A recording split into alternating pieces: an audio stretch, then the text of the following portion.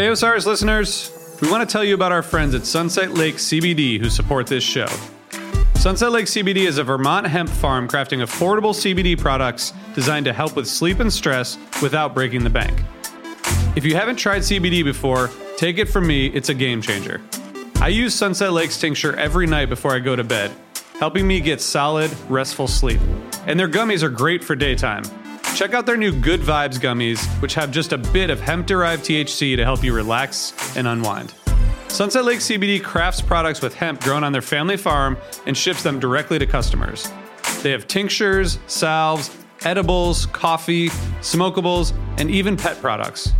By the way, their CBD chocolate fudge is awesome. Check them out today at sunsetlakecbd.com and use coupon code TIME for 20% off all products. Sunset Lake CBD, farmer-owned, Vermont-grown.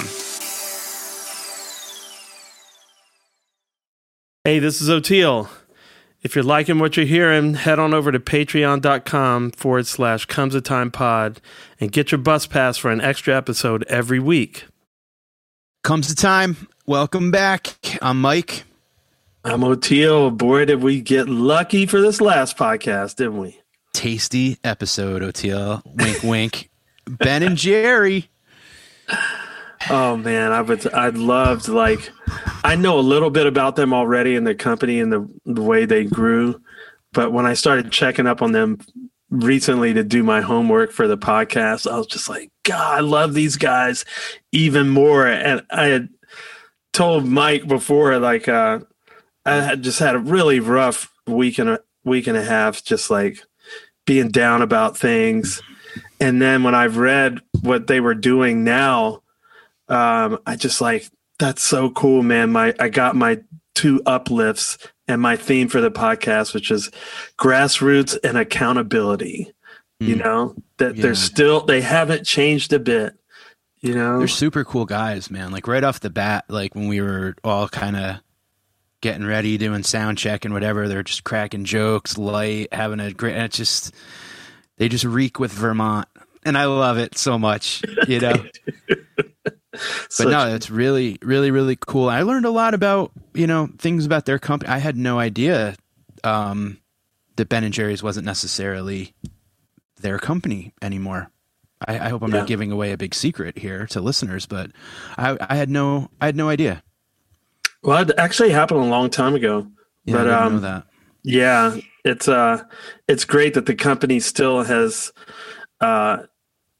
retained their values. Yeah. And they said they were even a little surprised. They were like, cool. So if you build it in at the beginning, it can survive. And that was one of the biggest uplifting things for me about it, is that it does show you that if you bake it into the cake, like even after the company technically wasn't theirs anymore and out of their control for all intents and purposes, they were still retaining those values and still operating the same way, still making bold stances in dangerous directions, that other people would say, and they just get rewarded for it.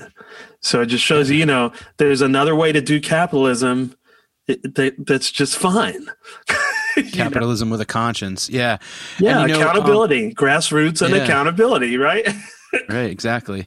And, growing up in the scene and being a fan of the music and the culture and you gravitate towards certain things. Anytime you walk any Ben and Jerry's, no matter where you were, or you saw a shirt in the lot or something, it just always seemed like they were part of the vernacular. You know what I mean? And then they come on stage with Fish at Clifford Ball and sing a verse of Brother, and everyone's like, Ben and Jerry? Like, what the hell? And it's just so neat to kind of have, it's just, they are, they're quality people, and we're honored to have them on. And as always, we thank you guys for listening and being a part of this ride with us. If you're enjoying these episodes and you want more, Oteil and I record a bonus episode each week that we release on Patreon. So if you go to patreon.com/comesatimepod, you can find that. And we're here on the Osiris Network to many fantastic podcasts, and you could check all of them out at osirispod.com. Enjoy Ben and Jerry, and go enjoy some Ben and Jerry's. How about that? Eat some ice cream while you listen, but don't hit your front teeth because it hurts. Peace.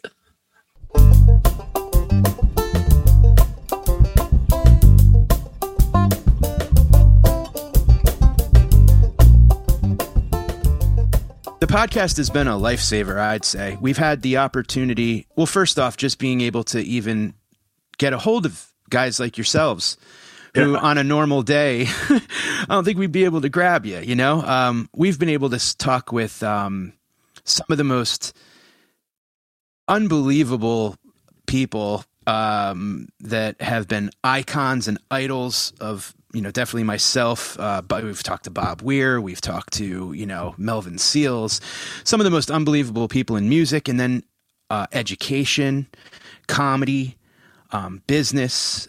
We talked to a Harvard professor the other day, and all of those conversations tend to just organically go to mental health and to taking care of ourselves and each other. And common sense. And common sense has been the throughput of the entire again, just organically, it kind of happened. And it's really been wonderful because it doesn't matter what place you have in this quick life we have. We all tend to find each other. The cream, no pun intended, rises to the top. And we end up finding great folks like yourselves to chat with. So it's been really a blessing. I mean, it feels like therapy. Oteil and I talk after each episode about how it's like, we feel like we owe you guys money for being our therapy. Really been wonderful, though. Yeah, I was so excited to have you guys on because I know your story as far as the company. And, you know, one of my huge things and one of our huge things is common sense. And I feel like the thing missing today so much, and I guess it's perpetual, that is the like our political situation that's going on is just completely taken over by corporations and with bad faith corporations, you know. So you guys are like a great example of how it can be done to benefit everybody. Like capitalism doesn't have to suck, you know. Like it can help everybody, and if we look at it more long term and stuff like that, you know. And I've been following what you guys have been doing lately. And I told Mike before this, I had such a crappy day yesterday, but I was like, today I'm starting to feel better because my theme for today is going to be grassroots, you know, and just activism. You know what I mean? Like bring it all together. So I was so excited to have like a bazillion questions for you guys, you know, for sure. But first of all, like, how are you doing in the pandemic? How is all that treating you? Challenges, silver linings, whatever.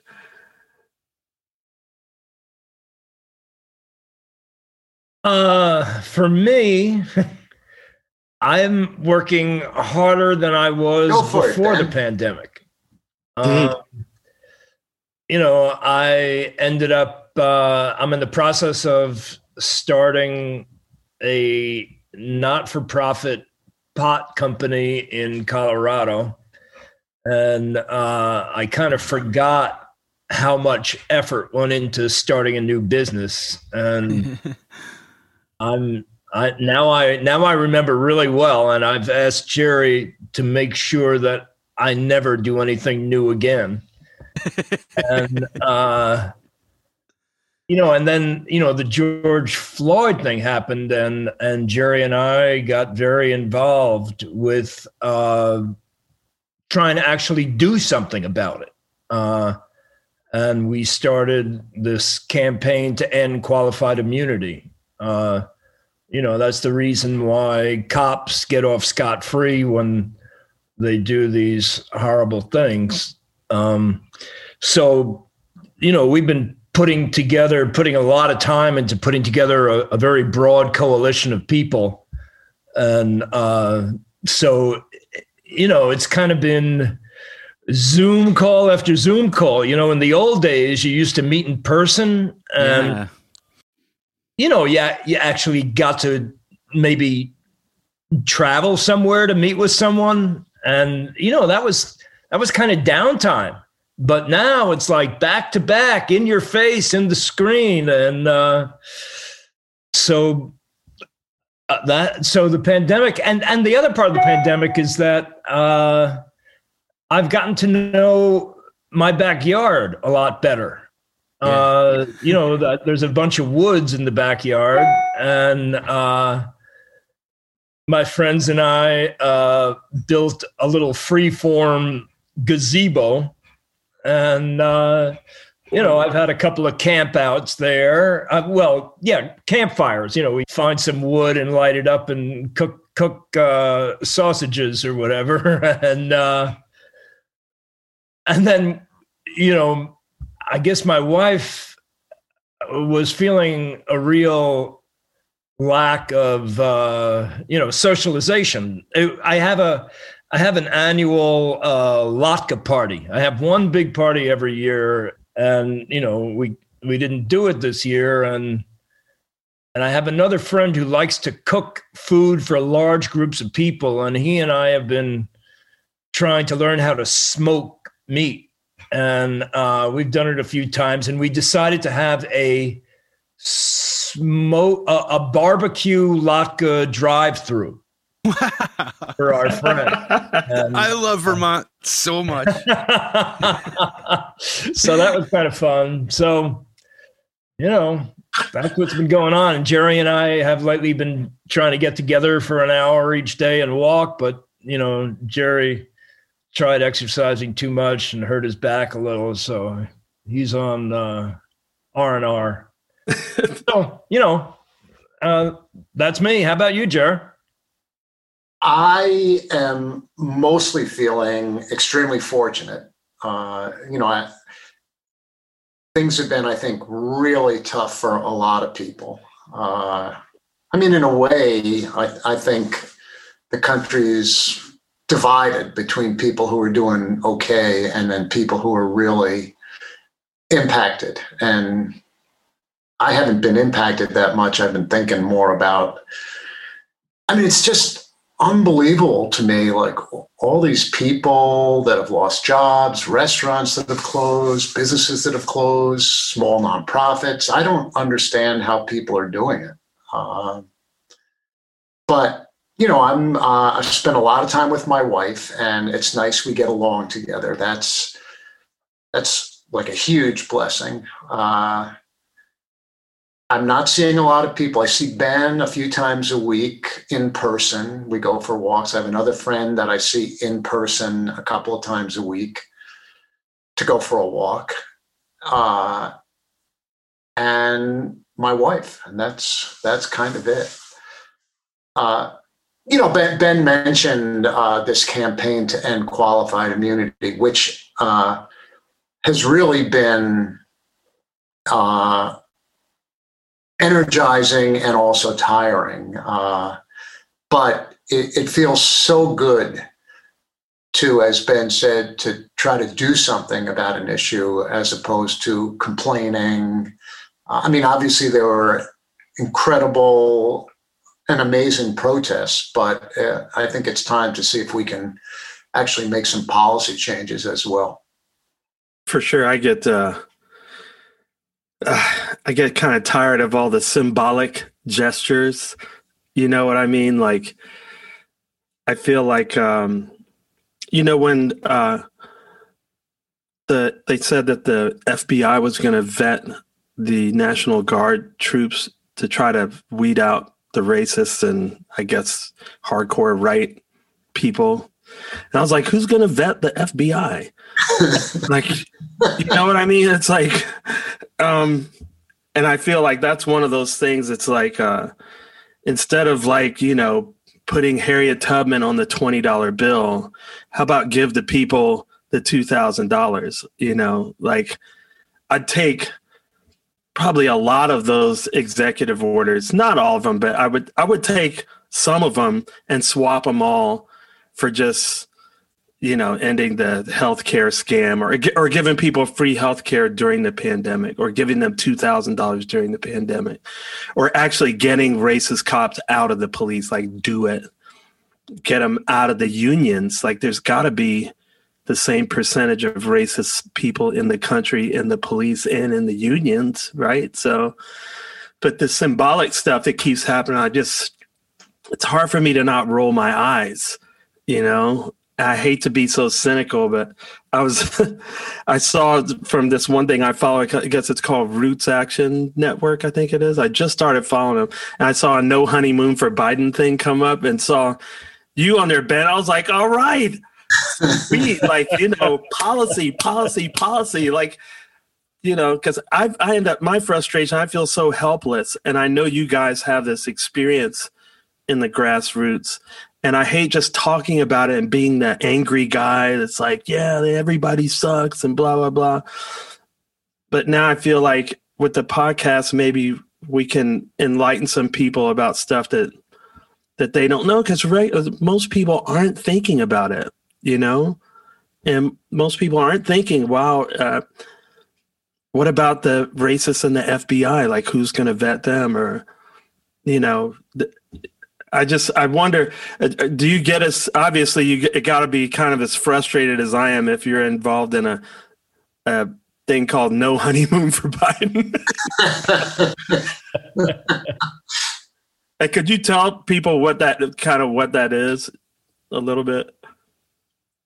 Well, I think when Biden was running, and then when he got the nomination and was running for president, there were a lot of groups that ended up supporting him with the idea that he was going to be doing progressive things. He was not going to be simply a centrist mainstream Democrat. He said some of the right things. And once he got elected, it's not okay to just go back on what you said to try to get some votes.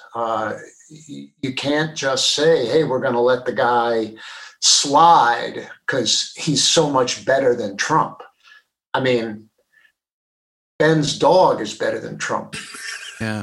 You know, they had Bernie on one of those morning shows after his mitten shot went viral. And they said, would you like to discuss your get up? And he's like, no, what I'd like to discuss is that, you know, Americans deserve $2,000 and we need to, you know, get universal health care going right away. And it was just so great to be, man, Bernie's like the Energizer Bunny, you know, like he just keeps going and going no matter what. And, you know, yeah, take a minute and giggle about his mittens. And then he ends up, they're selling T-shirts and sweatshirts, and all of the money goes to Vermont charity. Yeah. You know, I think one thing that was so great about the whole mitten meme was it's so Bernie.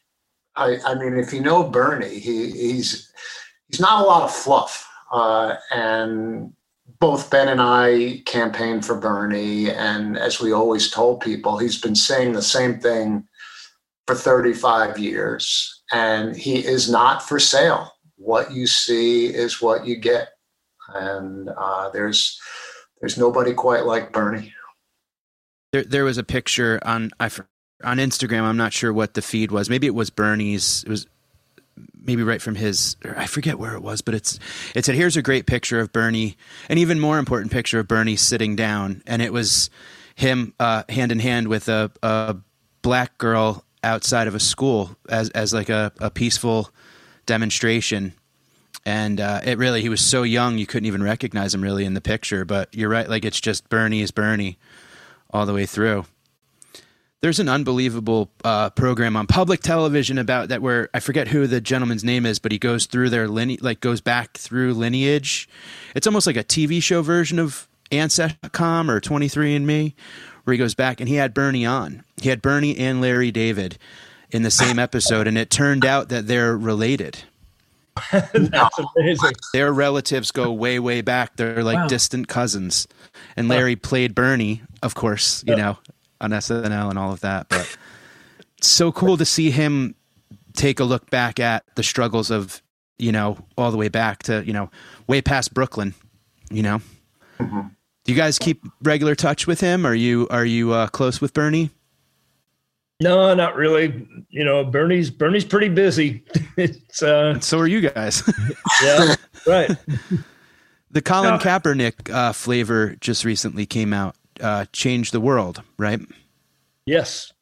I think it's not actually out yet. It's been announced, but it's probably not on the ice cream shelves yet. So don't really knock yourself out just yet trying to find some, because you'll be able to find a lot of other flavors. Oh, yes, believe me. So interesting. The idea of flavors and ice cream and say Colin Kaepernick, or issues and serious issues. Because I think that's one thing Ben & Jerry's has been able to do very well, is combine people's fascination with ice cream and ice cream flavors and tie it in with serious issues and trying to raise up those issues. And I think the company's really used its voice in a good way to try to communicate about that. And, Ben and I still work at the company. We're not involved in operations. And so we don't have anything to do with flavors like that. But Ben is the person who really originated all that. At Ben & Jerry's, Ben is the guy. I mean, not everybody knows that. And, but trust me on this one, Ben's the guy. Oh. It's very much a partnership. There would be no Ben without a Jerry. Everybody's got to do what they're good at, Well, it's like Sammy Hagar said about Bob Weir, like there's number one and number two, but a number two with no ego is, the perfect marriage. So, I mean, it obviously, I'm interested to know how a campaign like that gets from a thought to a happening. Like, does that come from, does Ben & Jerry's approach Colin Kaepernick? Does Colin Kaepernick approach Ben & Jerry's? Like, how does that work? I think in this case, people at Ben & Jerry's have been thinking about it for a couple of years, and they were in touch with Colin Kaepernick and his folks, and over time they figured out how to do it. That's another interesting thing about flavors at Ben & Jerry's. You wouldn't think this, but it takes about 2 years to develop a flavor. I mean, honestly, what is so complicated about that? But it really does. And I mean, the thing about Colin Kaepernick, and I guess many things the company does is, Colin Kaepernick is an American hero, right? I mean, the courage that he showed doing what he did was amazing. And I think Ben & Jerry's is able to honor that and provide a tribute for that. And it's nice to use that vehicle of ice cream to talk about not only Colin Kaepernick, he's donating all the proceeds to the camp he started, the Know Your Rights camp. And so, he's obviously doing it for the right reasons. And it's nice to have a flavor. For sure. Yeah. We've been... with as much activism as you guys do, I was wondering yesterday, does the whole internet kind of censorship thing concern you the way it does me? Like, I feel like if you're going to take down stuff like Parler and ban people from this and that, like, shouldn't you do the same thing with Twitter and Facebook? I mean, they made so much money off of sowing this division, but then we turn to them to just like censor people. And I wonder, is that going to come back on us for just speaking out, what we believe in from the other side? For business, there's truth in advertising laws. Businesses cannot say things that are false. I think we should have truth in advertising laws for politicians. I don't think it should be legal for an elected official to spread lies. I think, you brought up as a little kid, you look up to the president. The president couldn't possibly lie. I mean, the president sets an example. The president models what it is to be, a person. And, having that person or having any elected official be able to lie, I think is a breach of public trust. And why should we countenance people who we elect, who serve us, lying to us? Why don't we just prosecute them? I mean, it would stop them from lying to us. Wouldn't that be an amazing thing? We'd also be out of politicians, except for like a handful, right? Yeah, I hope your dog still wants to run for president. I mean, I feel it's depressing for me because my son, which was going to change. He's got a full on YouTube addiction, and so the ads just come down the pike. And, it's Trump is a liar, blah, blah, blah. So he comes to me, he goes, is Donald Trump a liar? I go, yeah. And then the opposing ads, no, Biden's a liar. He goes, is Biden a liar, Daddy? Because you're voting for him. I'm like, yes, I'm voting for it, but he is a liar. He's not as bad of a liar as Trump. And it just broke my heart, I know there was a pause in there, and I was just like, I got to tell him the truth. And so I just wonder, who would be spared if we said, Obama would have some stuff to answer for if we applied that. Everybody in the world. Yeah, no one's perfect. It would be great. They would stop doing it. If it was illegal, they'd stop lying. Yeah. I wonder if it's a hard line to draw with, because then just there are having an intelligence alternative agency, facts. That is a lie. A fact is a fact. Did you bomb them or not? Did you give them the money? Did you take the money or not? Exactly. Yeah. It's partly about lying or not telling the truth, but fundamentally is there any trust between people and institutions? And if people in those institutions are not telling the truth, there is no trust. And why should you bother listening to anything they tell you, or why should you comply with anything you're asked to do if you're not being told the truth? Yeah. I mean, the truth is fundamental to having some trust.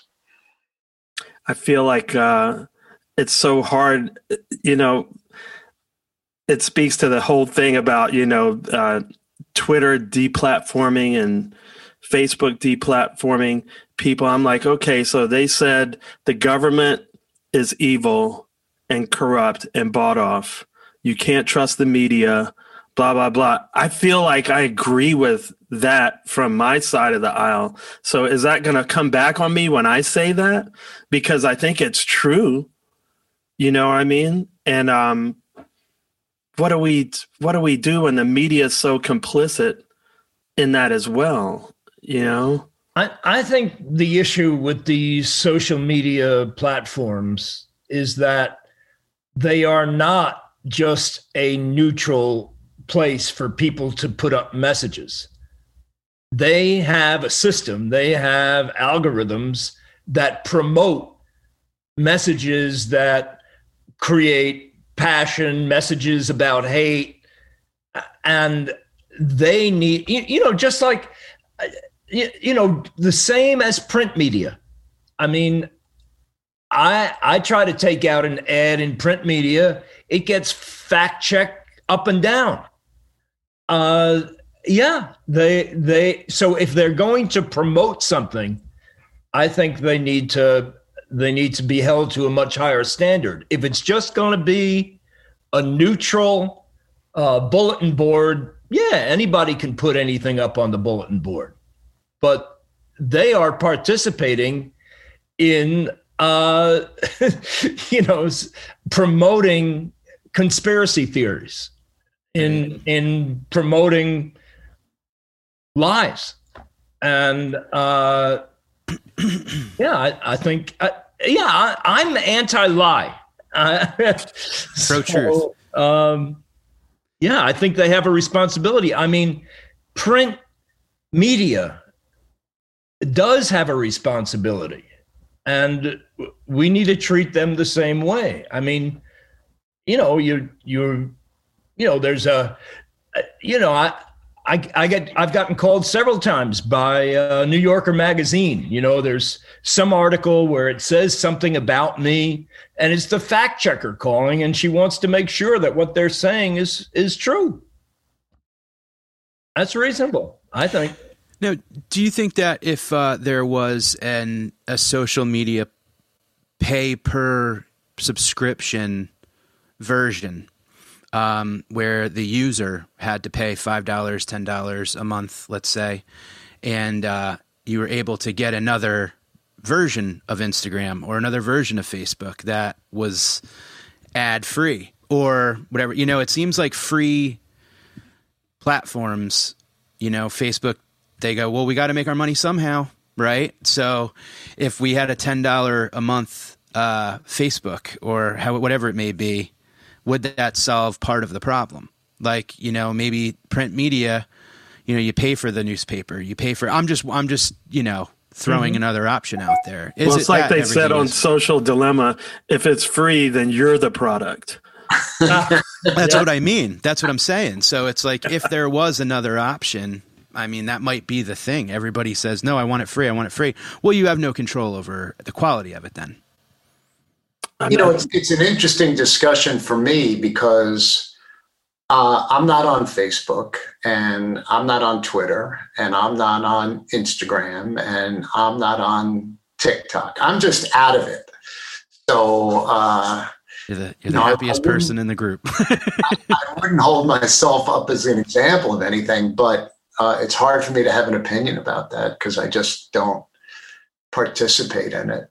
It's interesting. I have a son, my wife and I have a son who's 31. And back when he was living with us at home and he was on Facebook, and I told him I was not on Facebook and should I sign up? And he pretty much said, you're not missing anything. Yeah. That's what's causing the Civil War. I guess I just want these guys to experience it's about accountability. Like if you fan the flames that much, I'm not going to be so rah. Oh, you're such a good guy for banning these people. It's like, wait a minute. There's zero accountability. I mean, I don't know how many, whether it was millions or billions that they've made selling their ads alongside selling the like guns and ammo, putting the guns and ammo ads along with all this crazy right-wing stuff. I mean, they were making tons of money doing that. And now there's zero accountability. And on top of that, I'm supposed to think they're heroes. I'm like, this is nuts, And to me, it seems like it's going down the same road.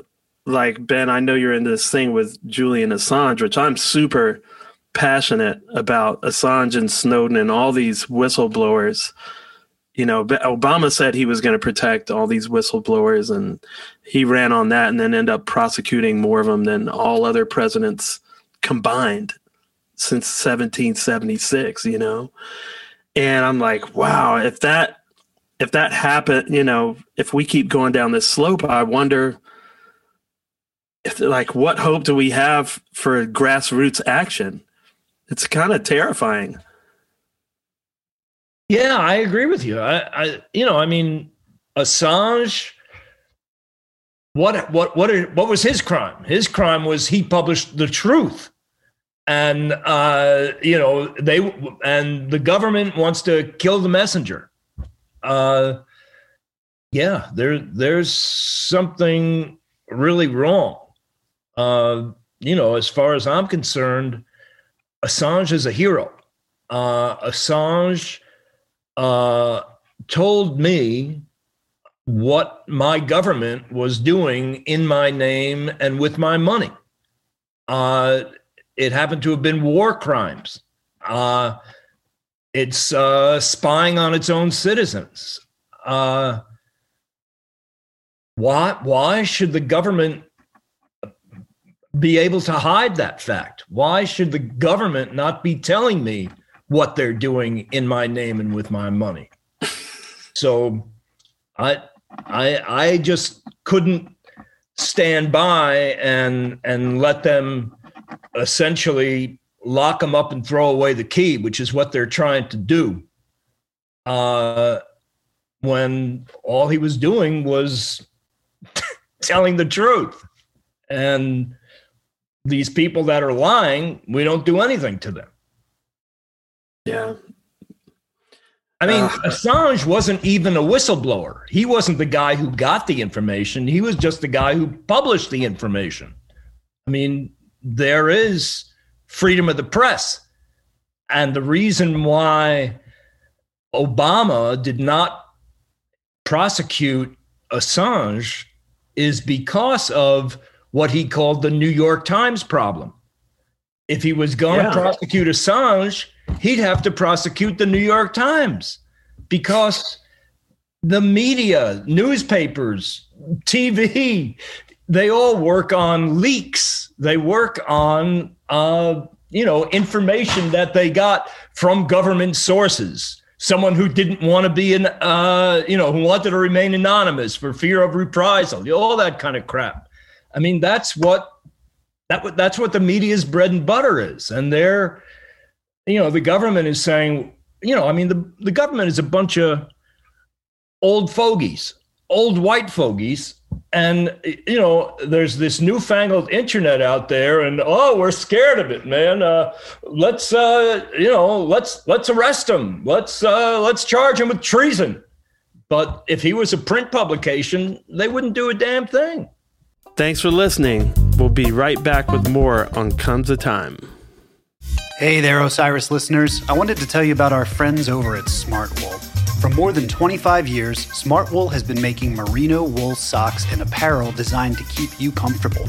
Because they want to help you play, laugh, and explore in the outdoors with every thread they knit and every step you take.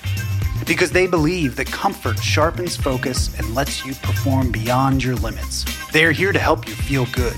Now, it's up to you how far you will go. Take 15% off of your first order at smartwool.com. Smartwool. Go far, feel good. I think what you guys are doing, I mentioned before about the loss of trust when institutions don't tell the truth. And I think for people like you to be able to have a podcast and people can listen for themselves and make their own decisions about, what they're hearing or what they're saying. I think that's the rise of what's happening on the internet. And it's kind of a funny thing too. You now have people on the internet who are so-called influencers. I mean, that's a occupation that never existed. Oh, God. I mean, isn't that an amazing phenomenon? People who are influencers. It's unreal. I'm considered one to a low level, which is really weird. I've had people contact me, and I'm like, no. There's a couple of Instagram accounts that are influencers in the wild, and it's basically a video of someone making a video, and it just shows how absurd it is that like the rest of the world's going on and someone's like twerking at a stop sign and whatever, and it's just so hilarious to see, like a wave crashes and everything goes haywire, and it just does show like how twerk. There we go. It's the ugliest dance party ever. No, but I think part of it is that for whatever reason, there are people who do tell the truth, who are credible, and they become influential. It's amazing, right? If you tell the truth and people start believing you, that makes you influential. I've been surprised by I abandoned corporate media a long time ago. I mean, the news, CNN, MSNBC, Fox, all that stuff. I just can't trust it because they have this profit motive, and it's really kind of the same thing where they're making a lot of money off of fanning the flames, you know. And I've been surprised, like the news that I get is usually from alternative news sources, usually leaning democratic socialists, which I don't consider myself a socialist, but I guess that's where I end up with politically most of the time. I've been kind of surprised how popular they've gotten, you know, and they're definitely speaking the truth. Which ones are you talking about? Because, you know, I'm looking for some news sources. You know, during the insurrection, I watched CNN because I don't have a TV and it was free online. Yeah. And what kind of drove me crazy about CNN was that it was opinion too. Mm-hmm. You know, it used to be that there was the fairness doctrine for electronic media, that if you were going to editorialize, if you were going to say something on one side of the issue, you had to have someone come on and give them equal time to give the other side of the issue. I mean, there was actually a dividing line between editorial and news. And now there isn't. For CNN, for MSNBC, for Fox, for any of them. It's all opinion and infotainment. I mean, well, that was agreed upon bipartisan.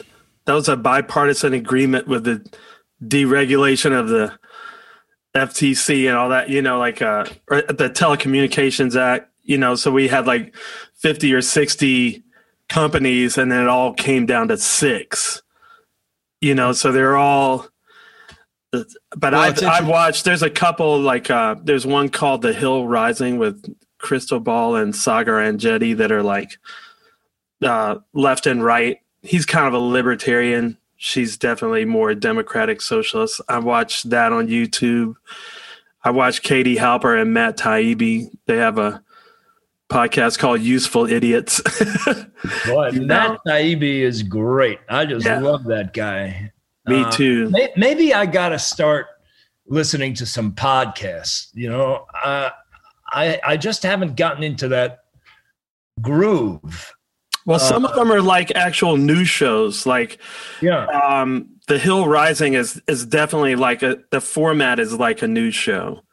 You know, so. You see that there, Kyle Kulinski. Are you familiar with him? He's another one that's on YouTube that has kind of a news show. And when you start watching these guys, the algorithm will send you other cool ones in your feed. You know, that's the other thing. I try to use the algorithm for good. It sends me some cool stuff because I'm looking for cool stuff, you know.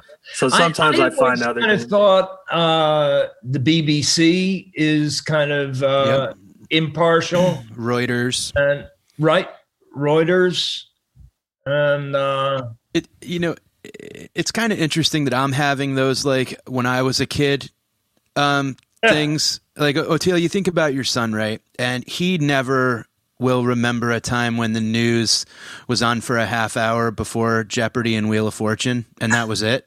And everything was about yesterday. Everything was about yesterday. And that's the thing that's very I did the same with, you know, Ben, when the insurrection happened, and I told Oteil that I'm like, boy, I feel I'm exhausted from watching CNN because it's just, as much as it's awful, it's almost like they're like the ratings are going. There's someone there going like the ratings are going through the roof, you know, and it's just I can't. I have to just forget that those channels exist. Well, I give myself bottomless 24/7. I even did CNN when the Capitol was actually being breached. I did it on YouTube. I don't have regular television, but that was only because I wanted to see what was happening up to the second. Like, I was waiting to see if somebody actually died, if somebody actually got shot. And that coverage, like, I could turn the sound down, really. But I wanted to see. So I gave myself even some slack on that, just because it was kind of an unprecedented situation. Yeah, that hadn't occurred to me. Turn the sound down. Well, that's how I listened to corporate media for many years. I was like, and definitely elections and like debates and stuff. I literally would watch a debate with the sound down because you could tell who was full of shit. Yeah, right. Turn down the sound and turn on some of your music. That would be a good debate. Just play the Benny Hill theme song over and over. Well, the other thing that kind of drives me crazy. What, is this a show about talking about what drives you crazy? Sure, why the hell not? What's the name of the show? Cat. What? Cat. Comes the time to talk about what drives you crazy. Gary and I should do one called Drives Me Crazy. There you go. So, that all the airports had Fox News on their TVs. I couldn't believe it. I mean, it's biased. Well, I've seen where I usually would fly out of Atlanta for the most part, and seemed to be mostly CNN. But I'll never forget when Trump was running and the whole grab him by the pee thing came out, and it was on the screen, and I'm looking around at all these kids. I was like, the president said it's okay. That was a joke I was working on for a while. When someone asked him, what's your favorite? He goes, I love the Bible. It's my favorite book. And they go, well, what's your favorite, verse? He goes, honestly, I don't want to put any of the rest of them down by picking one. He's like, I just really can't. They're all great, new and old. And it's just like, and I was thinking how funny would it be? Like, that's how a kid does a book report now. Cause he's like, well, I saw the president do it. It's like, oh, what character in Lord of the Flies? He's like, really, honestly, I don't want to hurt any of them. I liked all of them. I thought they were all. The New York Times, the Times has a great podcast called The Daily, which is pretty much just, it just gives you there's a couple of great, like NPR's got a phenomenal suite of podcasts as well. So that's where I tend to gravitate, to be honest. NPR seems public to be radio is just the best. Unbiased. You were talking about shows that have different points of view on both sides of things. And that, we've mentioned how we're working on this campaign to end qualified immunity, which is this legal doctrine that can shield police from brutality and whatever. And one of the really interesting things about that issue is that there are people on all sides of ideological thinking that support ending qualified immunity. We're working with the Cato Institute and the Institute for Justice, which are libertarian groups. We're working with the ACLU and the NAACP Legal Defense Fund. At the Supreme Court, Clarence Thomas and Sonia Sotomayor both oppose it. So it's one of these really interesting issues where people who don't normally come together can agree on it. And primarily the people who are opposed are, as you mentioned earlier, the police unions. But there's a broad swath of support for ending qualified immunity among all sorts of different ways of thinking. Yeah, including police officers and police commanders. And they understand that the idea is absurd, that it's impossible for police to do their job well, because in order to do their job well, they need trust from the community. And the police are always talking, oh, we want trust. But there's no trust without accountability.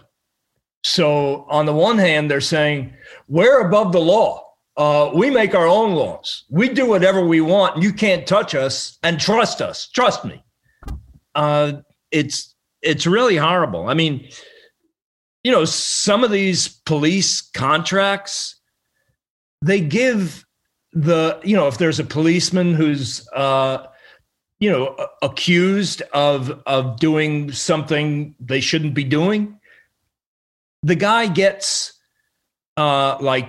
between 2 weeks and 30 days to make up a story before they can even interview them about it. I mean, I just watched When They See Us, which is a docudrama about the Central Park Five. These are these 14-year-old black boys that were convicted of raping this woman jogger. And they were questioned immediately for 48 hours straight. No food, no bathroom break, no sleep. And cops are supposed to get a 2-week cooling off period before you can ask them about what they did. And an attorney provided for them. Just getting back to these different groups we're working with, Ben and I think, are usually portrayed as somewhat on the progressive end. And it's very unusual for us to be speaking with folks from the Cato Institute or from different libertarian groups. And it was a great experience for us. I think for both sides. First of all, we got on these Zoom calls, and I think we were all thinking, how interesting is this, that we're talking to folks that we almost never talk to, or we sort of dismiss out of hand whatever their thinking is without even considering it. And, it's great to be bringing together the Leadership Conference on Human Rights and Civil Rights, along with Americans for Prosperity. It's just so fascinating that people who look at issues from different sides can come together on something like ending qualified immunity, which is just so outrageous. Well, it's an affront to any basic concept of justice. So yeah, people from all political persuasions can relate to that. I mean, what can I tell you a little about how this qualified immunity evolved? Please. It's kind of a perverse irony. After the Civil War, there was a problem that a lot of members of the police departments were members of the Ku Klux Klan. So they were abusing and discriminating against black people. So Congress passed this law called the Civil Rights Act of 1871 that said any citizen can sue any public employee if they deny them their constitutional or civil rights. And that law came to be called colloquially the Ku Klux Klan Act. And that was the law of the land. And then starting in the 60s, the Supreme Court started eviscerating that law. And somehow this law that was designed to hold police accountable became a get out of jail free card. And the way the law is, the way the Supreme Court has now interpreted the law is that you cannot sue a police officer. You can't even get the case to court unless in the past there was another police officer in the same jurisdiction in exactly the same situation who has been convicted, and it's been sustained all the way up through the appeals process. And, the reality is there's never exactly the same situation. So all these cases keep on getting thrown out. I mean, it's so bad that, yeah, there was a cop convicted for sicking his attack dog on someone who surrendered by lying down. And then a few years later, another cop sicked their attack dog on a guy who surrendered by kneeling on the ground with his hands up. And the judge said he threw the case out. He said it wasn't similar enough. Oh, my God. That cop gets qualified immunity. Jeez. How do you? This is America. This is not. This is not what we want our country to be. No. So we became aware of the issue. There was a bill in Congress in last session that was a bipartisan bill from Ayanna Pressley and Justin Amash to end qualified immunity. And we became aware of it because there was a letter published by a group called the Players Coalition. That's a group of professional athletes. So their open letter to Congress came out in support of this bill that was signed by over 1,400 professional athletes and front office people. And some of them who you would just never think of them as signing a letter like this. Tom Brady signed the letter, Drew Brees. So it was once again all over the thought. And so we thought, well, we'd like to support this. We came out with a similar letter to be signed by business leaders. And we've since then been working with lawyers, musicians, performing artists, as well as this coalition of advocacy groups. And what we're trying to do is lift up the voices of people who have experienced injustices from this and to try to get Congress to take this up. And we kicked off the campaign with a press conference. We have a website up, campaign to end qualifiedimmunity.org. And whether people like it or not, I'm afraid they're going to be hearing from Ben and me about this for a while.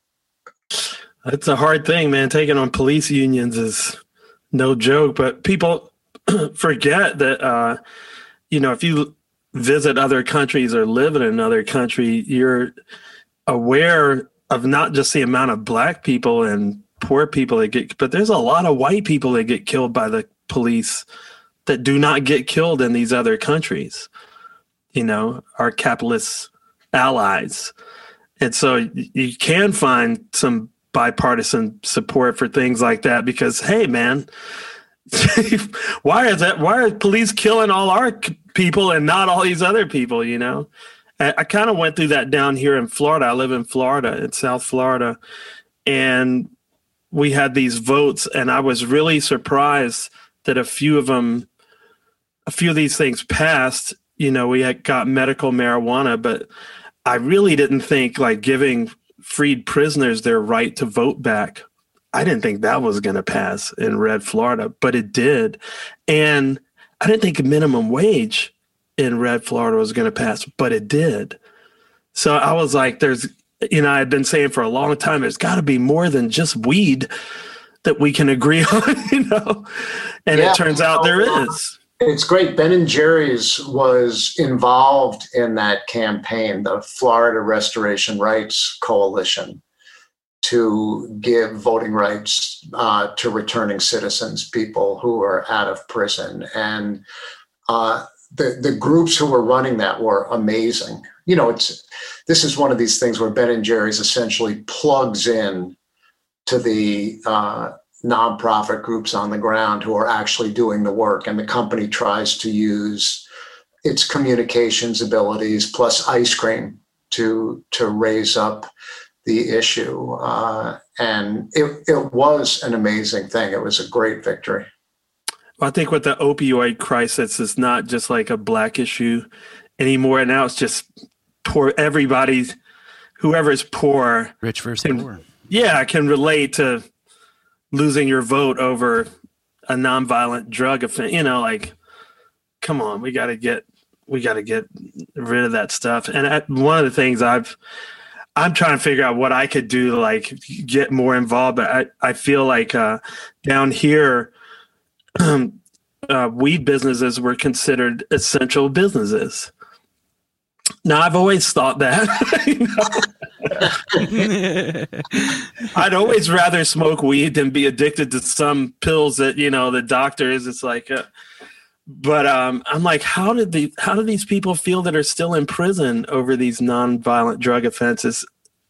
How do they feel seeing it being deemed an essential business? Now they'll deliver it to me if I want. right? Like it blows my mind, you know? And I feel like that's one of those things I would like to find a way to try to change that too. Maybe I get you guys to help, but some ice cream. Well, you know, there's this great campaign, an amazing organization that's doing great work called the Last Prisoner Project. And their goal is to get every last prisoner who's in jail for cannabis to be freed. And, you know, and it's happening.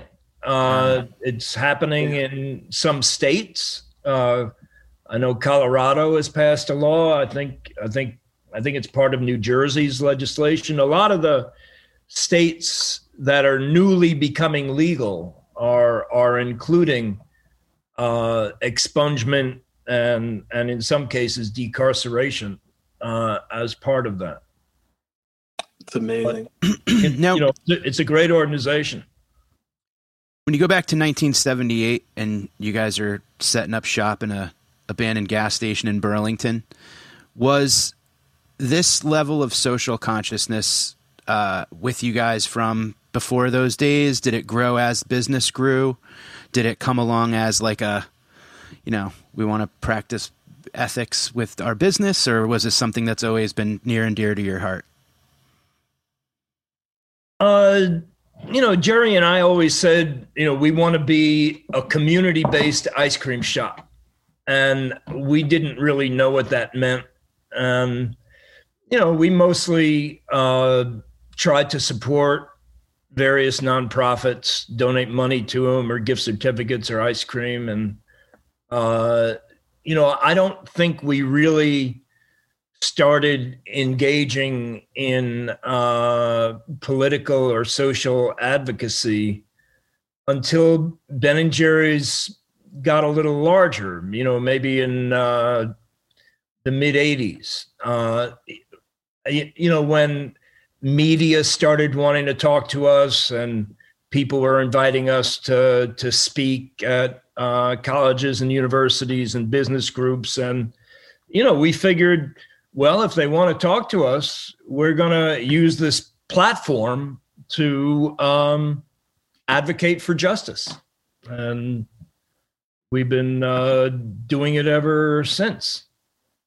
You know, I think, Oteil, very early on, you started talking about the power of corporations and how involved they are in political life. And I think that's one thing that we became aware of as the business started to grow. Because, you know, initially we were this very small homemade ice cream shop, and it would be a stretch even to call it a business. But as the business did grow and prosper, we started to see the role that businesses play in communities and in society. And, you know, as Ben has been saying for years, business is really the most powerful force in society. And yeah, it's a relatively new phenomenon. It used to originally be religion, then it was governments, and now it's business. And, you know, a lot of the influence that business has is through its money, and also it is covert. It is not out in the open. And when you think of all the lobbying to not raise the minimum wage, that's coming from business. When you look at all the lobbying to eliminate environmental regulation, that's all coming from businesses. So businesses generally are very politically involved, and they're involved for their own financial self-interest. They're just advocating for things that will make them more money. And I think at Ben & Jerry's, we saw an opportunity to be advocating and working for things that were in the common interest, for the common good. Yeah, one of the things that drives me crazy is, business interests always being equated with American interests. So it's like, it was for American interests that we sent all our jobs to China. So don't complain because you got cheap this and cheap that. I'm like, that's not. But if you don't have a job, man, or a job that pays a living wage, like that's not in our interest. That's in your interest. But that's a switch that they always do. It's like, it's American interest, really? Right. Like, and you guys show the exact opposite of that, where it's like a business that still somehow sees itself operating from the ground up, from grassroots up, and like how you've maintained that. I guess I shouldn't be surprised, but you're almost like brainwashed to believe that it's not possible. Yeah. Or who actually does it. Yeah. Well, I think, I can't speak for Ben, but I'm very pleasantly surprised that Ben & Jerry's is still an activist company for social justice. Ben and I have not been running the company for many, many years, and the company was sold about 20 years ago. And the fact that the company in 2016 publicly supported Black Lives Matter, and after the George Floyd murder, the company came out with a statement that started off with, "We must dismantle white supremacy." It's amazing to me, and I'm going to include Ben also, that Ben & Jerry's is still doing that. That we're not the ones doing that, but those values have become just right in the DNA of Ben & Jerry's, and it's fantastic. Is that something that you guys wanted to do, or was it something that you were not able to control it being sold off? Or yeah, we resisted. We fought against the sale, but it was a publicly held company, and we weren't able to keep it from being sold. But this idea of getting the values into the DNA, that was a deliberate effort by Jerry and myself and some others to try to make it so that it just wasn't based on Jerry and myself, but it was based on the company embracing these values. That's amazing that it stuck. Yeah, I'm shocked. So it's amazing that it's stuck. It's amazing that the company comes out with such bold and forthright positions. Yeah. Not everybody in the public agrees with it. The company gets a bunch of pushback, and yet the company continues to thrive and sell more ice cream. The bolder it is, the better it does. And you may not be able to say it's directly related to it, but you can absolutely say that the company taking strong and controversial positions does not hurt it one bit. Well, you just turned around my whole week and a half, man, because it can be done. That's really amazing. I just think they need cones of time on the menu, and that'll really dot that I. If we get big enough and bold enough in our strong positions, maybe... Big bold chunks of caramel and cocoa with some... I've already thought about it, guys. When we get crucified like Colin Kaepernick. Oh, jeez. I'm in the midst of coming up with a flavor under the Ben's Best label. This is not a Ben & Jerry's product, but we came up with a Bernie ice cream called Bernie's Yearning, and at the moment I'm in the process of coming up with one for Nina Turner, who's running for House of Representatives. No kidding. In Ohio. So I'm very psyched about that. Bernie's flavor. God, that's so fantastic. I can't wait to try that. Nina's one of my biggest heroes, man. Hello, somebody. I'm a Patreon supporter of hers, and I actually haven't sent any money to her yet, but I still have a large gaping wound for what they did to Bernie in the primary that keeps oozing every once in a while, and I can tell that heals all the way up. I swear, it almost made me just. I hate to break in, but I have to be on another call at 2. We'll let you go.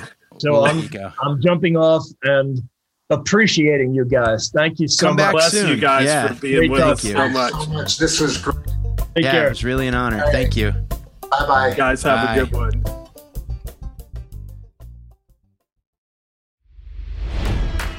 It's NFL draft season, and that means it's time to start thinking about fantasy football.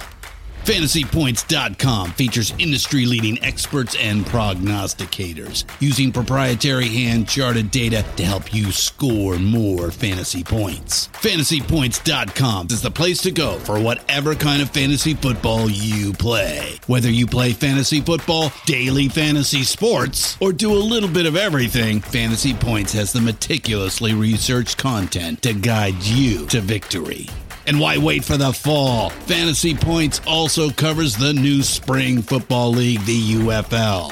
Join the guru, John Hansen, Scott Barrett, Joe Dolan, and other massive names in the fantasy football universe with an exclusive offer. Use code Pantheon for 15% off any Fantasy Points package, including the all-in package, with access to every article, tool, and data nugget that Fantasy Points has to offer.